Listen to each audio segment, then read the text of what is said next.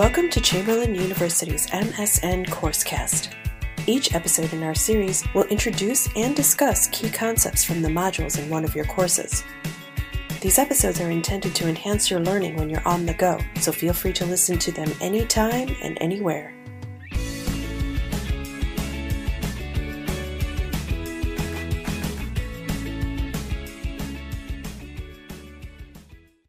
Hello, everybody.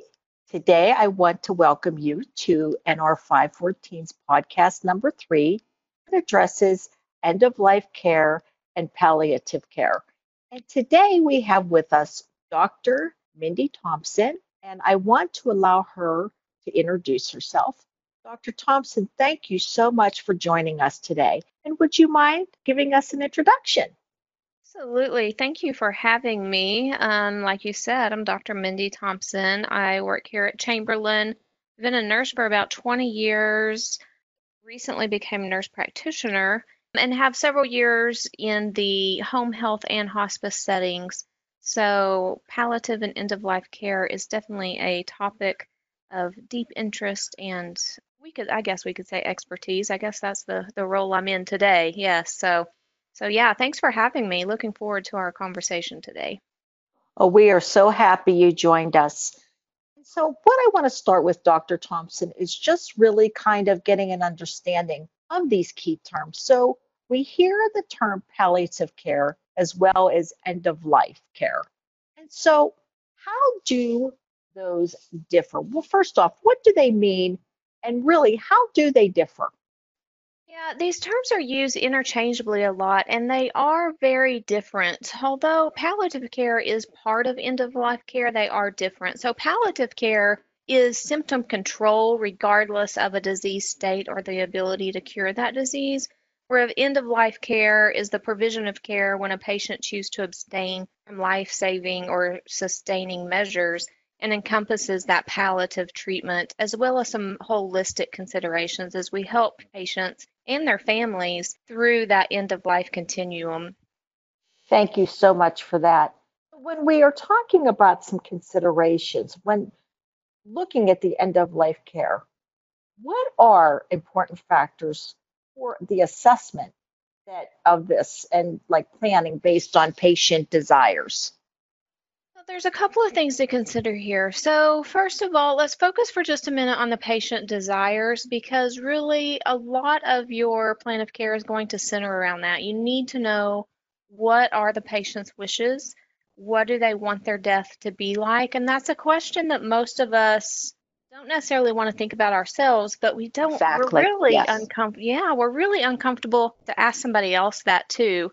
But when you enter into these kind of conversations, those are definitely things you want to know. And it's not a question that you are going to ask somebody 2 minutes after meeting them. You know, you're going to build your rapport, you're going to develop your relationship, and you're going to have a general conversation that's going to give you those answers.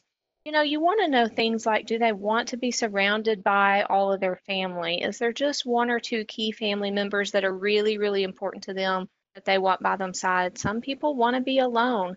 And some people don't know, and that's totally fine too. You also want to know things like, do you want to be at home? Would you rather be in the hospital? Would you rather be someplace else?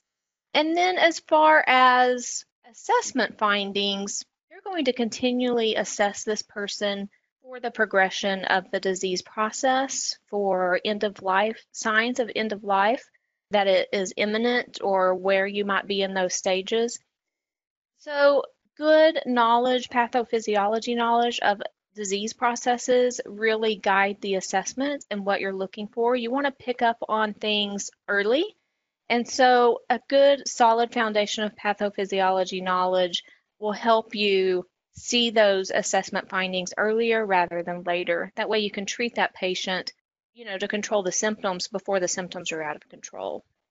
You find sometimes, Dr. Thompson, in your experiences in our profession, that we can sometimes make assumptions about what we think they want and sometimes forget what truly is the patient wishes? Absolutely. You know, one thing I think we're all guilty of from time to time is we do make that assumption based on what we would want. We assume that's what the patient would want too. And it's a dangerous spot to put yourself. However, you may be doing it subconsciously. I think a lot of that do that same process to each other based on our own reference points and our own experiences and what we think we would want without asking what somebody else would want. We also do this with culture too. We talk a lot about culture sensitivity and cultural awareness. When you walk into the home of someone of a different culture, you may have some ideas about what that culture likes and does and prefers and needs and all those things, but you should never make that assumption. So just like with assessment findings, if you have subjective assessment findings, you need some objective data to validate that. So when we have an assumption that we think we know what somebody would want, we need to validate it by asking or some other means of validating that assumption. Such great points. Thank you so much.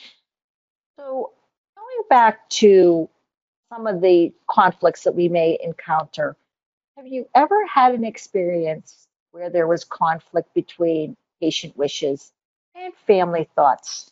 And so how can those best be addressed? When you are in any situation that there are a lot of emotion, there's going to be conflict. So conflict is very common in the end of life setting. But probably the biggest conflict that stands out from my experience, and it didn't happen very often, thank goodness, but we had a family more than once.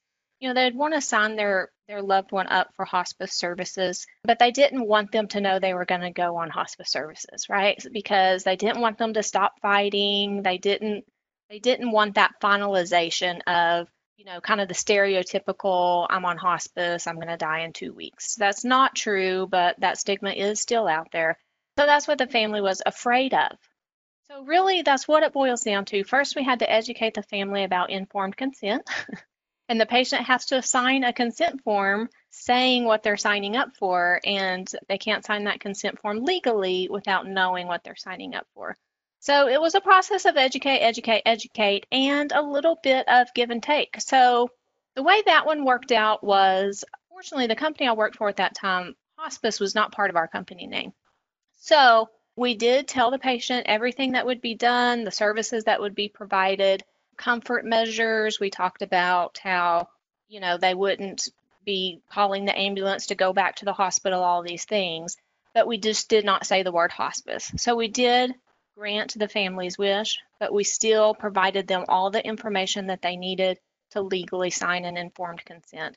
So there is some give and take at the same time that you are educating as much as you can for that patient family. And so I want to segue into another area. And I know I've encountered this, and I might share my point once I hear your feedback as well. Have you ever had an experience where it's now looking at the physician perspective and their concerns as well when they're in this conflict with a family versus a patient? And sometimes they're in the line of fire, trying to also look at the legalities and ethical considerations. Have you ever had an experience with maybe a concern the way the plan of care was going from the planning of where the physician was leading it, maybe that didn't align necessarily where you thought the needs and wants and desires of the patient were being recognized? Mm-hmm. I think that is a very common thing that occurs, probably more so in the ICU and emergency room settings. Once a patient comes home to the community setting and they're signed up with a hospice company, we're working with the medical director of the hospice company that kind of guides that care. So fortunately, from the physician perspective, that's not dealt with so much in the community hospice end of life care setting. I think it's more facility based. However, I will add that, we have that dilemma between patients and families. The family Exactly. is not ready for this, Right. this particularly with very fast cancer diagnoses. If somebody's diagnosed with stage 4 pancreatic cancer and they have maybe 3 months and this is all brand new to family, and particularly if the patient is young, that is a very difficult scenario. The family is like, we are going to fight, fight, fight, fight, fight. And sometimes patients just know, they have the sixth sense of this isn't going to work. I am not going to make it. So, one thing I learned over and over and over again as a hospice nurse is you don't have to tell people they're dying. It is not a secret. They know. They may not be telling their family, but they know.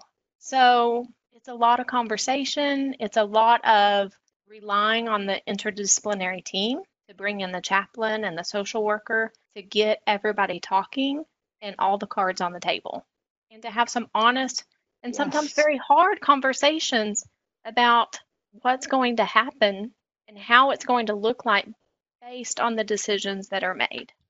That is such great points.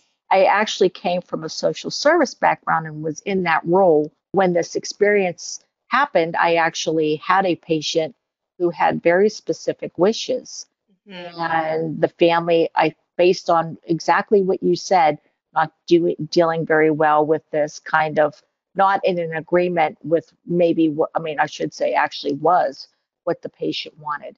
And so I remember the situation was the patient did not want nutritional supplement or anything as far as a feeding tube. Yes. And come to find out, the physician actually did insert and was very, very, like I said, my social service background kicked in and actually questioned the physician. And his reply to me was, I'm more concerned with the living than the dead.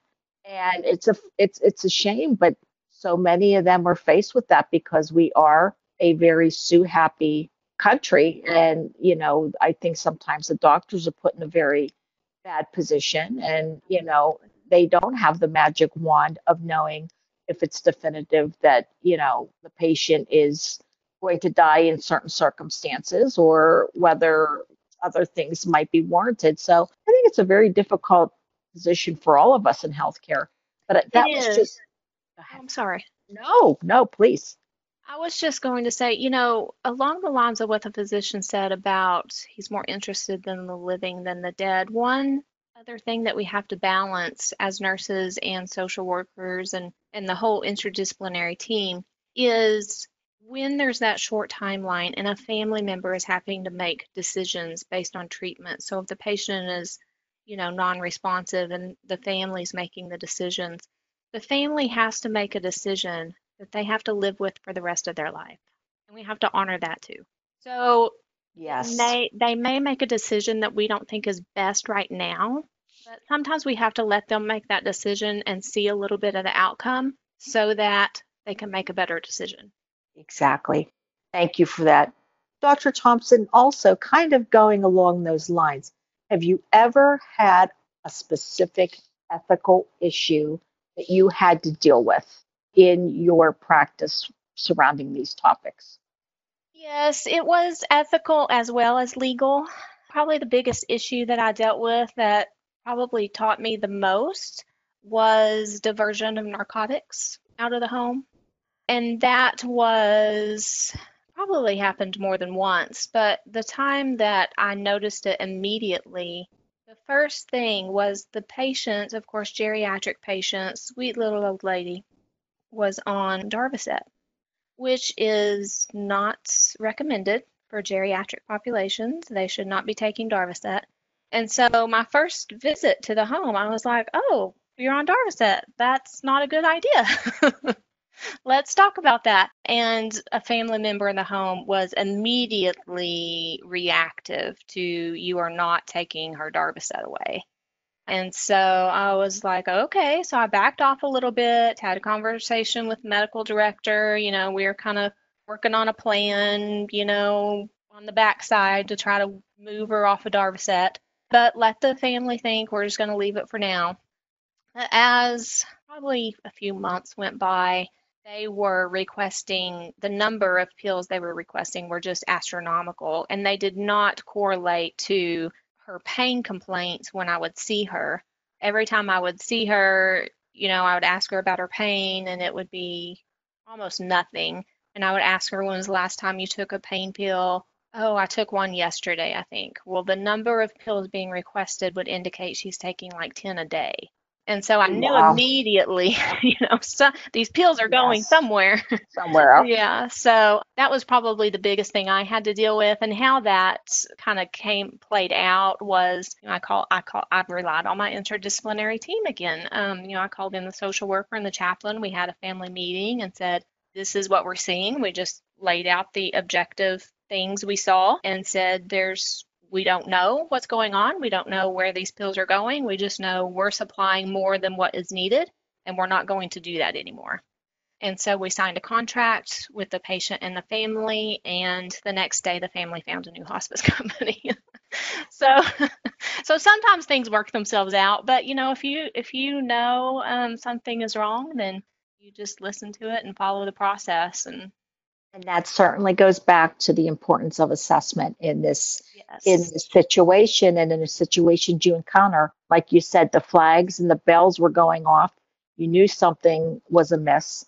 And that's where the assessment comes in, and following up with the appropriate disciplines to further investigate. So, exactly. Again, um, those assessment findings, they validate what you think. So without that, everything hinges on your assessment. exactly. So I know that we talk about, there is one parameter where we look at this end of life and palliative care, and we talk from the hospice arena. But however, across the profession as a whole, you can encounter end of life and palliative treatment and care. And Yeah. so when we talk about Chamberlain care, and we talk about as our profession as a whole, that can be very taxing to us emotionally, physically, spiritually. We encounter those times where maybe we feel the support wasn't right. And again, it can be very taxing to us. So, how can we provide self care and support during these times? So when we talk about self-care for ourselves, this really requires a lot of self-reflection to know what fills your cup, what recharges your battery, where are safe places to relieve your stress that don't have you self-medicating, that don't have you using maladaptive techniques. So, yes, we may have a coping mechanism that we know we've had a long, stressful, hard day. I need to go do whatever. Is that good for you long term? That's the first question to ask. If that is not good for you long term, you've got to find something else. And when you're working in an environment, anywhere nursing is taxing, whether it's end of life or rehab or wherever, it's just emotionally draining. So you have to have a way to constantly check your gauge. Where's your gas tank? Are you on full? Are you at quarter of a tank? Like, where are you at? Because we all have families and we have people outside of our patients that need us, and we've got to have energy left in the tank. So first you've got to know how to check your gauge. Like, for instance, I'm a very creative person, and I know if I get to a point where I have no desire to create, whether it be a craft project or, just whatever, I'm far past my stress level. So that's one of my personal gauges that I can use, and it's just going to be different for everybody. So you have to know yourself, and you have to know what is it that recharges your tank, recharges your battery rather. Fills your Yes. tank. And so, as we provide care and think about it not only for ourselves but for others, what might be some assessment findings you would see in someone that might indicate that low level of self care? Yeah, we want to look for these, and we want to look for these in our patients' caregivers too. We're caring for patients, but they're attached to people. So you're a real good person to be keeping an eye on them too. And some of those assessment findings that you're going to see are a change in their demeanor. We all know that person that we work with every day, that they're usually the happy-go-lucky person, then all of a sudden one day they're not so happy. Something's up with that person. We usually know that pretty quickly. If they're complaining of being tired all the time, you see a change in their appetite, they may have some angry outbursts towards other people, or they may react to things they wouldn't normally react to. There are a lot of depression type kind of symptoms that you see, loss of interest in things that they usually find enjoyable. So those are pretty good assessment findings that somebody's emotionally, mentally drained. And have you ever had an encounter where you had to approach that and maybe are there resources that you would suggest for them? I definitely saw that a lot in my experience as hospice, and I saw it a lot in the hospital too. You do definitely want to approach the family and just let them know what you're seeing. Again, be objective. Sometimes a lot of family, particularly family that are with patients in the hospital, they don't feel like they have time or resource to go do something else. And so trying to help them find a way to work that in or tap into another family member or a friend that can come sit with the patient while they, go get a manicure or just go to the grocery store by themselves. It usually doesn't take a whole lot to get a breather. When they're in the hospice environments, there's usually some respite care services that are available that will provide them a few days respite to catch their breath and take a break. Those are some great suggestions. And so now, Dr. Thompson, I kind of just want to take it into advocating. And so, again, it can be a situation where it can be uncomfortable. It could be, where you're looking at issues and not certain how to go about addressing them. So, what are some valuable resources that any professional should refer to if they feel there might be an inconsistency with the end of life planning or care based on patient wishes? Always need to be aware of the resources within your organization. Wherever you work, there's an interdisciplinary team. If you're in a hospital, there's usually an ethics committee.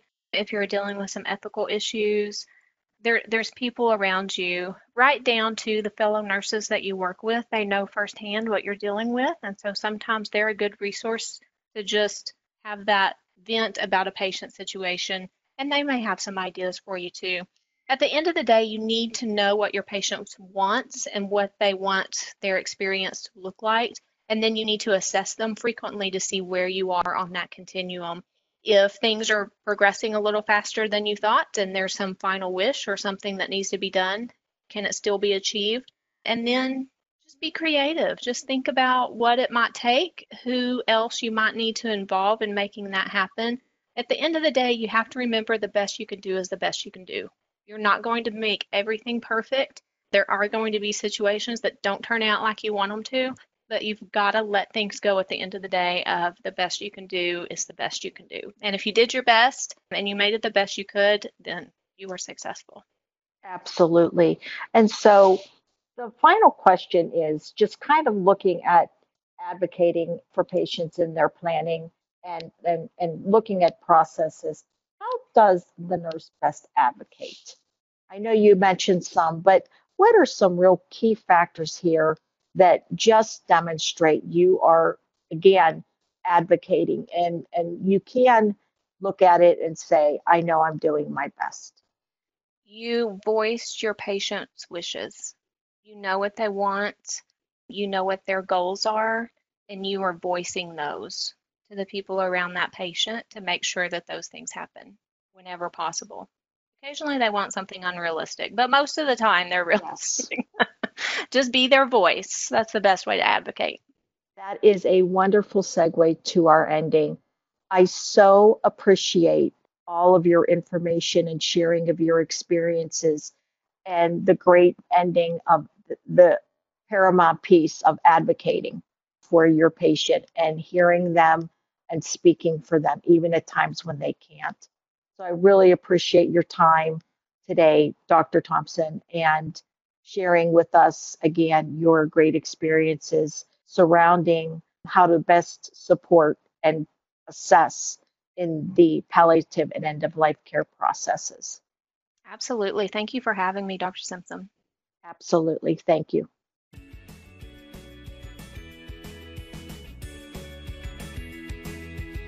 Now that you've explored some important concepts related to your modules, if you have not done so already, please turn your attention to the course materials in your online course for additional application and practice of these concepts.